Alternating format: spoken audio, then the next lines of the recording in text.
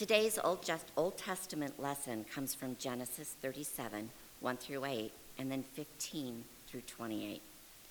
Jacob lived in the land of Canaan, where his father was an immigrant. This is the account of Jacob's descendants. Joseph was 17 years old and tended the flock with his brothers. While he was helping the sons of Bilhah and Zilpah, his father's wives, Joseph told their father unflattering things about them. Now Israel loved Joseph more than any of the other sons because he was born when Jacob was old. Jacob had made for him a long robe.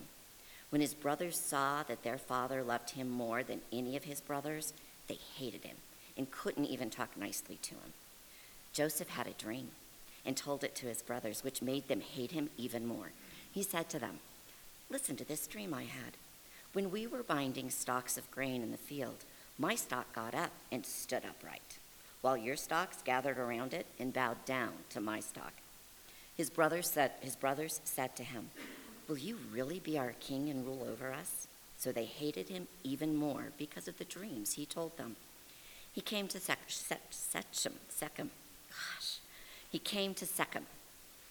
and a man found him wandering in the field and asked him, "What are you looking for?" Joseph said, "I'm looking for my brothers. Tell me, where are they tending the sheep?" The man said, "They left here. I heard them saying, 'Let's go to Dothan.'" So Joseph went after his brothers and found them in Dothan. They saw Joseph in the distance before he got close to them, and they plotted to kill him. The brothers said to each other, "Here comes the big dreamer. Come on now, let's kill him and throw him into one of the cisterns, and we'll say a wild animal devoured him. Then we will see what becomes of his dreams." When Reuben heard what they said, he saved them from them, telling them, "Let's not take his life." Reuben said to them, "Don't spill his blood. Throw him into the desert cistern, but don't lay a hand on him." He intended to save Joseph from them and take him back to his father. When Joseph reached his brothers, they stripped off Joseph's long robe, took him and threw him into the cistern, an empty cistern with no water in it. When they sat down to eat, they looked up and saw a caravan of Ishmaelites coming from Gilead with camels carrying sweet resin, medicinal resin, and fragrant resin on their way down to Egypt. Judah said to his brothers, "What do we gain if we kill our brother and hide his blood? Come on, let's sell him to the Ishmaelites. Let's not harm him because he's our brother. He's family." His brothers agreed. When some Midianite traders passed by, they pulled Joseph up out of the cistern. They sold him to the Ishmaelites for 20 pieces of silver, and they brought Joseph to Egypt. The word of God for the people of God. Thanks be to God. Thank you, Jessica. And let's pray together. Lord God, we are grateful to be in this place today. And we pray that you would send your Spirit upon us as we hear your word of this great story of Joseph. May it speak to us powerfully of who you are and who you want us to be. In the name of Christ we pray. Amen. One of the things that every parent seems to do is to spend some time teaching your kids how to ride a bike. Anybody spend time doing that?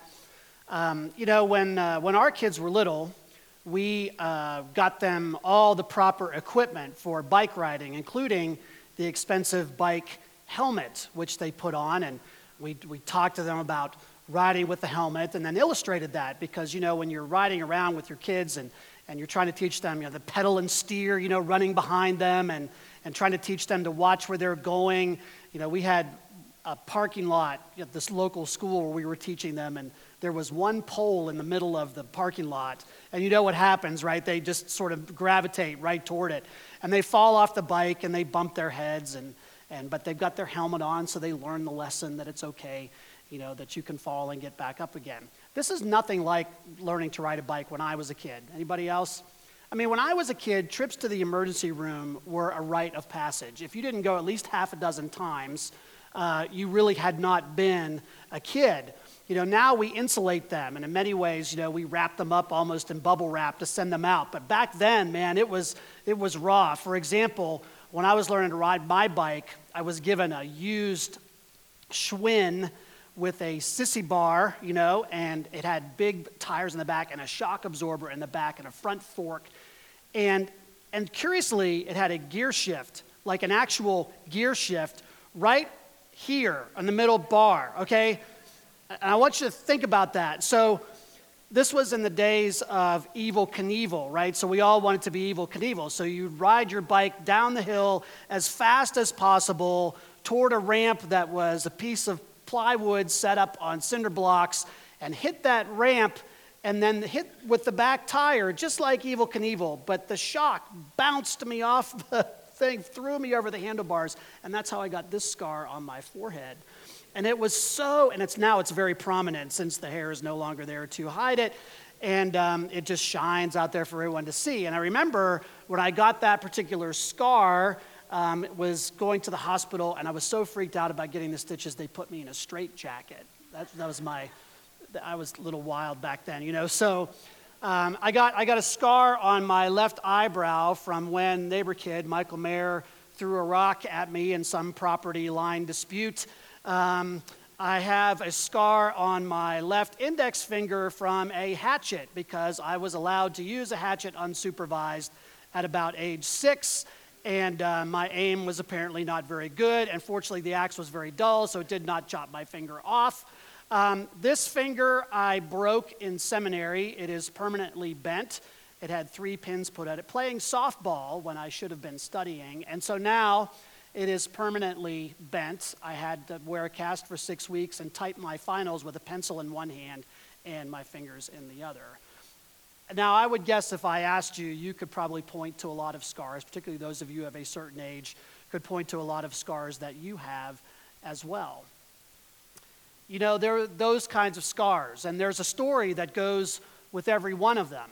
But there are also other scars that we don't see, right? Scars of trauma, scars of loss and pain from the past. We all carry them. They all have stories, and sometimes we tell those stories and we remember them with a smile, and sometimes those scars still hurt. When I read the story of Joseph, I think of it as a scar story. It's a story about a family and what families can do to one another. But it's also a story of God's redemptive power and love and his mission for the whole of creation. It's no coincidence, I think, that this story comes at the end of Genesis, because in many ways it acts as kind of a bookend to the beginning. And we see what God is doing, that God is making all things good in spite of human sin. Well, if you know this story, it happens there in Genesis 37 to 50. It's a long story, so that's why we didn't read the whole thing this morning. There's a lot to it, but it's also part of this longer story. Now, you'll recall that Glenn last week talked about Abraham.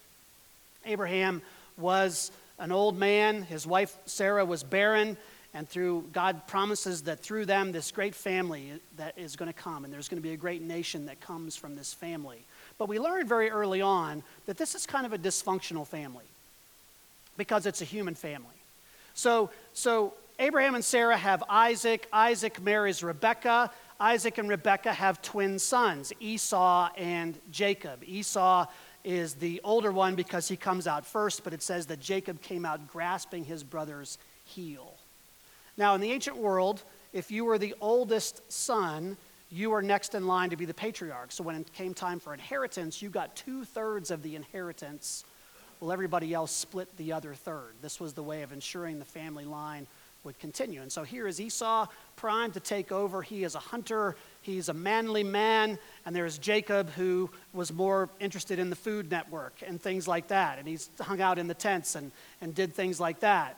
Well, through a lot of machinations, we learned that Jacob is kind of a trickster. And he tricks his brother out of selling his birthright for a bowl of soup. And then when it's time for the father Isaac to give the blessing, Jacob disguises himself as Esau because Isaac is blind and apparently not very bright. And so he goes in and feels the wool. He puts wool over his arms and he thinks it's Esau and he gives him the blessing. And Jacob cheats his brother out of the blessing, and after which he has to run for his life. And he runs back to the area of Haran, which remember is where Abraham came from. And he goes back there because people in those days tended to marry within the family. And he meets his cousin, Rachel, falls in love with her. But her father, who is actually Jacob's uncle, is kind of a trickster himself. See, this kind of runs in the family. And so he says, well, you can have Rachel if you work for me for 7 years. So for 7 years, Jacob works for Laban, his uncle. And then finally, on the wedding day, there is this very strange story about the fact that there was an older daughter, also Leah. And somehow, in the middle of the night, when it was supposed to be Jacob's wedding night with Rachel, the Bible says in this very, very profoundly simple and shocking way that in the morning when Jacob woke up, there was Leah, not Rachel. It probably had something to do with veils and heavy drinking, but there it was, the wrong woman. And he goes back to his uncle and says, look, I was going to marry Rachel. He says, well, we don't marry off the younger before the older, so you're going to have to work another 7 years, which he does. Now, Rachel is barren. Leah is fertile. When Leah stops giving children, then she gives him 2 of her servants, and they begin to have children until such time that there are all these sons of Jacob. Rachel, however, is barren until finally God blesses her, and she is able to have 2 sons, the first of whom is Joseph. And so Joseph is a favorite of Jacob because he comes from his favorite wife. The younger, again, just like Jacob, is favored over the older. In fact, it says that Jacob gave Joseph a robe with long sleeves. Now, we are really conditioned because of the musical to think of Joseph as having a coat of many colors. That's not actually what the text says. It says that it's a coat with long sleeves. Now, that's code language in the ancient world for being treated as royalty, because if one has long sleeves like this, it means that one is not expected to work very much. So you can imagine how this goes over with the other brothers. Now you have sibling rivalry, just like you had in the previous generation, just like you had going all the way back to Adam with Cain and Abel. This dysfunctional family pattern continues. Joseph not only is treated differently, he also, he likes to voice whatever it is that is coming to him. He is a 17-year-old boy who has no unspoken thought, and so he has dreams that come from God. And he says to his older brothers, hey, by the way, I had a dream the other day when, and I was a shock of wheat, and all of you bowed down to me. Oh, and I was a planet or whatever, and all of you bowed down to me. And there's this series of dreams, and the brothers despise him. And you want to say to Joseph as you read the text, just shut up. Be quiet. Wear the robe around Dad, be cool with your brothers. And then there's this story that Jessica read for us where Jacob sends Joseph out to check on his brothers because apparently they were slackers. And so they're out there in the field and they're tending the sheep. And they go out and they see Joseph coming and they're like, okay, now's our chance. Now's our chance to get rid of him once and for all. And they decide not to kill him, but rather to throw him in a cistern, a pit, and wait to see what will happen with him. The older brother realizes this is a problem, wants to come back and rescue him later, but before he can do that, the other brothers decide to sell him off to some Ishmaelites who are on their way to Egypt, and they sell him into slavery. And they take the robe that father had made for him, and they tear it up, and they dip it in goat's blood, and they take it back to our father and said, see, he's been eaten by a wild animal, because this was the days before CSI, Jerusalem. And Jacob thinks his beloved son is dead. Instead, he's been shipped off to Egypt in chains. And that's a tragic story. But notice what happens next. Joseph is sold to an Egyptian noble named Potiphar. And Joseph is so effective in his slavery. Rather than pouting, rather than seeing himself as a victim, Joseph begins to work, and he puts himself into the work. And he works so hard that he becomes the head of Potiphar's household, in charge of the whole household. That is not unusual in the ancient world for slaves to be elevated to that sort of status. And here is Joseph with that status. And he is young, and he is handsome, and then the sex scandal happens when Potiphar's wife sees Joseph and thinks he's pretty hot, and so she decides that she wants to sleep with him. But Joseph, because he is an Israelite and because he is faithful to God, refuses to do so. So she accuses him of trying to rape her. And Joseph, who was elevated, is once again thrown into a pit, into prison. But even in prison, Joseph thrives. He becomes so useful to the jailer that he's put in charge of all the other prisoners, and he begins to interpret their dreams. He's a dreamer, like his father Jacob was a dreamer. And he interprets these dreams, and people begin to be successful because of these dreams. And eventually, over time, over a period of years of doing this, Joseph's ability to interpret dreams becomes known to the Pharaoh. Pharaoh has disturbing dreams about skinny cows eating fat cows and things like that. And Joseph realizes that this is a dream about a coming famine, which is pretty common in Egypt. This famine is going to last 7 years. And so the Pharaoh sees the potential in Joseph that Potiphar had seen, that the jailer had seen. And so he elevates him to be in charge of all the grain distribution for the land of Egypt. Once again, he is given a robe with long sleeves, given a position of responsibility. The famine comes. And there in the land of Canaan, Jacob and his sons are beginning to starve. And so they know that Egypt is the breadbasket of the ancient world. It was even in the time of the Romans. And so he sends the brothers down to Egypt to buy grain so that they might survive. And they come to Egypt. And what they don't realize is the one who is selling them the grain that they need to survive is actually their brother, Joseph.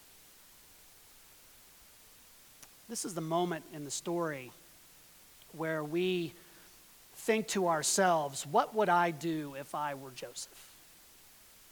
What would I do? Would I seek revenge because now I'm in a position of power? Would I claim victimhood? Would I want to pour myself out and say that, see, you treated me so badly and I'm a victim. Look what's happened to me. I'm in this terrible position. But he's not in a terrible position. Reminds me of this Calvin and Hobbes cartoon, one of my favorites ever. I don't know if you can read this, but Calvin basically says to Hobbes, nothing I do is my fault. My family is dysfunctional and my parents won't empower me. Consequently, I'm not self-actualized. My behavior is addictive, functioning in a disease process of toxic codependency. I need holistic healing and wellness before I'll accept any responsibility for my actions. I love the culture of victimhood. And Hobbes says to him, one of us needs to stick his head in a bucket of ice water, right? We think about playing the victim, and Joseph certainly had the opportunity to do so. But he refuses to take revenge here. And he refuses to play the victim. Instead, in Genesis 45, first few verses, we read this. Joseph could no longer control himself in front of all his attendants, so he declared, "Everyone leave now." So no one stayed with him when he revealed his identity to his brothers. He wept so loudly that the Egyptians and Pharaoh's household heard him. Joseph said to his brothers, "I'm Joseph. Is my father really still alive?" His brothers couldn't respond because they were terrified before him. Joseph said to his brothers, "Come closer to me." and they moved closer. The text doesn't say this, but I imagine very cautiously. He said, I'm your brother Joseph, the one you sold to Egypt. Now don't be upset, and don't be angry with yourselves that you sold me here. Actually, God sent me before you to save lives. We've already had 2 years of famine in the land, and there are 5 years left without planting or harvesting. God sent me before you to make sure you'd survive and to rescue your lives in this amazing way. You didn't send me here. It was God who made me a father to Pharaoh, master of his entire household, and ruler of the whole land of Egypt. Later on in Genesis 50, verse 20, Joseph says to his brothers, you intended this for evil, but God intended it for good, to save a numerous people, as he is now doing. One of my professors at Asbury, David Seamans, says this is 50-20 vision. Genesis 50-20 vision. Because you see, Joseph, throughout his entire life, looks at the events of the things that has happened to him. And he doesn't wallow in his brokenness or his victimhood. He does not plot revenge. Instead, he sees where God might be at work, how God might use him, even in the midst of pain and suffering, for the mission God has for him and for his people. 50-20 vision believes that God made all things good in the beginning, and that God will continue to make all things good despite the presence of human evil. Despite all the evidence to the contrary, God is at work. It's an amazing way to think about it, isn't it? I'm always struck by that part of Joseph's story. Many of us have dealt with family trauma, abandonment, brokenness, abuse, victimhood. It's easy for us to think that God may have visited these things on us to punish us in some way or to teach us some kind of lesson. I don't believe that happens. Joseph sees it differently. He says, I know that this was wrong. He said, what you did was wrong. And we can't see God as being the author of evil, but at the same time, God is able to take that which is evil and still work his purpose for good. He's able to deal with scars and help us see them through a different lens, through the lens of 50-20 vision. How do we get that kind of vision? It doesn't come easily. I would argue that it comes from knowing what God is up to. I think Joseph knew this instinctively, that there was a larger purpose in mind. See, when we live our lives, we kind of think that we're the center of things, and so we tend to think about how everything affects us rather than thinking of the big picture of what God might be up to in the world. We call this sort of thinking eschatology, looking back from the end to understand the present. Joseph understood that God was up to something. The book of Genesis tells us all the way through that God has been up to something. When human sin distorted and broke creation, God has been up to the task of making it new again, of doing all things and making all things good despite human evil.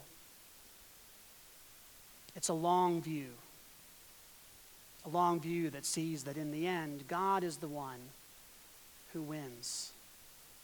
God's purposes will not be short-circuited. That forgiveness and new life are possible. And that even in the midst of terror and horror, God is at work. We can see our lives through that lens and begin to see that even our scars remind us that healing is possible and that God will make all things new. This week, when I was at the New Room Conference. Ken Collins, who is a great Wesley scholar, was talking about the current cultural situation. You know, we look at our culture and we see all the brokenness, and it seems like things are really out of control. We see riots and brokenness and our political situation and terrorism and all the other things. And it's easy for us to look at that and say, God, where are you? What is happening? We look at what it means to be people of faith, and we realize that that is becoming less and less a popular thing to do, that you sitting here on a Sunday morning is actually a subversive act in the midst of this culture. In fact, he quoted a Roman Catholic cardinal, Cardinal George, who said, I expect to die in my bed. I expect that my successor will die in prison. And I expect that his successor will die as a martyr in the public square. That is a hard reality to imagine when we have enjoyed Christendom for so long. But Ken Collins said that we have to remember how story ends. That in the end, it is God who will make all things new. As he put it to us in a moment that sent a chill up my spine, he says, remember, God bats last, and God is a slugger. When we remember that, it makes 50-20 vision possible. It makes it possible for us to remember that no matter what has been done to us, God is still at work, and that we can see it through that lens. We can see what others have done to us, and we can forgive because we know how much God has forgiven us. We see that God's intention is to bring his whole creation to wholeness and new life. And we can tell our scar stories as ways of providing healing and hope for others. We talk about the scar on our soul. We can wallow in it, or we can see how it has made us whole, because God has been present and made healing possible.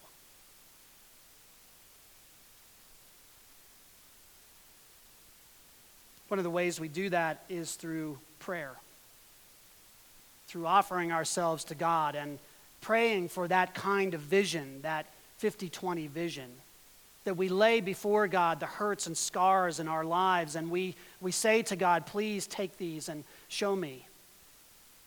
Show me the promise. As Paul said, we know that all things work together for good for those who love God and are called according to his purpose. And that does not mean that God just waves a magic wand and makes it all good. It means that God's purposes will win out regardless of what the circumstances look like in the present. I've seen this in my own life. I've seen it in the lives of others with whom I've walked over the course of tragedy and terror and brokenness. God is still at work if we will only see it. That our scars give us meaning and remind us of God's presence in powerful and unexpected ways. You know, it's interesting that when you read this story in light of the gospel, that there's a reason that when Jesus rose from the dead, he still had the scars. Still had the scars in his hands and his feet and his side. Touch them, he said. This is who I am. That the resurrected Jesus, the Son of God, chose to retain the scars when he was made new again. Philip Yancey, in his book, The Jesus I Never Knew, puts it this way, and I'm going to read this because he puts it better than I ever could have. He says, presumably Jesus could have had any resurrected body he wanted, and yet he chose one identifiable mainly by scars that could be seen and touched. Why? I believe the story of Easter would be incomplete without those scars on the hands, the feet, and the side of Jesus. When human beings fantasize, we dream of pearly straight teeth and wrinkle-free skin and sexy ideal shapes. We dream of an unnatural state, the perfect body. But for Jesus, being confined in a skeleton and human skin was the unnatural state. The scars are to him an emblem of life on our planet, a permanent reminder of those days of confinement and suffering. I take hope in Jesus' scars. From the perspective of heaven, they represent the most horrible event that has ever happened in the history of the universe, the crucifixion. Easter turned into a memory. Because of Easter, I can hope that the tears we shed, the blows we receive, the emotional pain, the heartache over lost friends and loved ones, all of these will become memories, like Jesus' scars. Scars never completely go away, but neither do they hurt any longer. That, my friends, is 50-20 vision. I don't know what scars you have on you today. We all carry them because we are living outside the garden. We are living in a broken world. None of us gets out alive. None of us gets out without some level of bumps and bruises and brokenness. The question is, what will we do? Will we trust God, the God who works all things together for good? Will we see those scars as opportunities for us to remember, to forgive, to be forgiven, and to remember that if it were not for God, we would be lost? Joseph was able to see life through the lens of God's mission. May it be so for us too. In the name of Father, Son, and Holy Spirit. Amen. And let us pray. Lord, we are thankful for this great story. We identify with Joseph. Success and failure, being treated unfairly, lies and brokenness and family dysfunction. We carry those scars from our past and maybe even our present.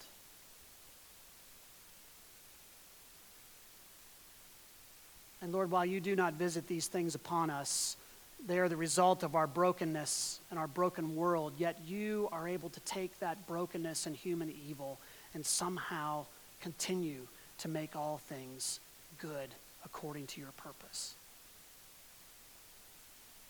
Help us, Lord, to see the vision that is so clear to us in Jesus' scars, that by his stripes we are healed. By his scars we are made new. Lord, we live in a world where hurt is a daily occurrence. Racial tension and injustice, terror, violence, strife, division, brokenness is everywhere we turn. And it would be easy for us to retreat and lick our wounds. But like Joseph, you call us to be available, to bring salvation to your people, to be agents of grace and forgiveness and welcome and new life. Let us not shy away from that mission. Give us the vision. In the name of Christ we pray. Amen.